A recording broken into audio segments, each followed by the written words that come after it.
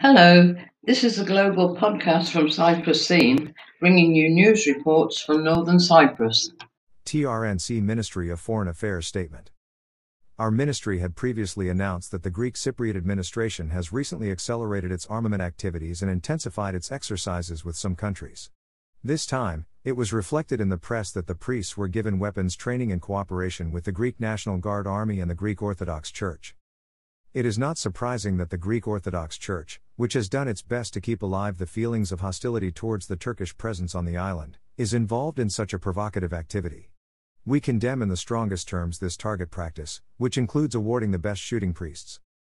Likewise, it was reported in the media that the Greek Orthodox Church was involved in similar exercises of the Greek National Guard in the past and transferred financial resources to the Greek National Guard Army.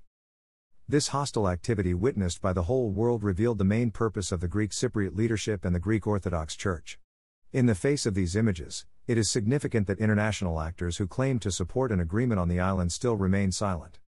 Despite all our warnings, the fact that the Greek Cypriot administration continues its armament and military activities shows how right the Turkish Cypriot people are in determining their sovereign state and the guarantor of the motherland Turkey as a red line. Source: Turkish, TRNC Ministry of Foreign Affairs.